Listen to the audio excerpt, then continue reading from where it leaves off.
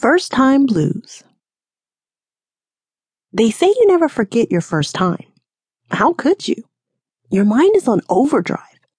Your emotions are all over the place. The only part of you that is ever sure is your body. My heart thundered in my chest as I stood outside of Dominic's bedroom with my back against the wall. He had offered me this chance to be with him, and I was pretty sure it was the only chance I'd ever get. If I turned away now, I would return to being Kimlet, a child to him. But if I stepped inside that room, everything would change between us. Forever. I took a deep breath, and my feet moved of their own accord. Everything felt so surreal. In a matter of seconds, I was standing in the doorway, looking at Dominic's naked back.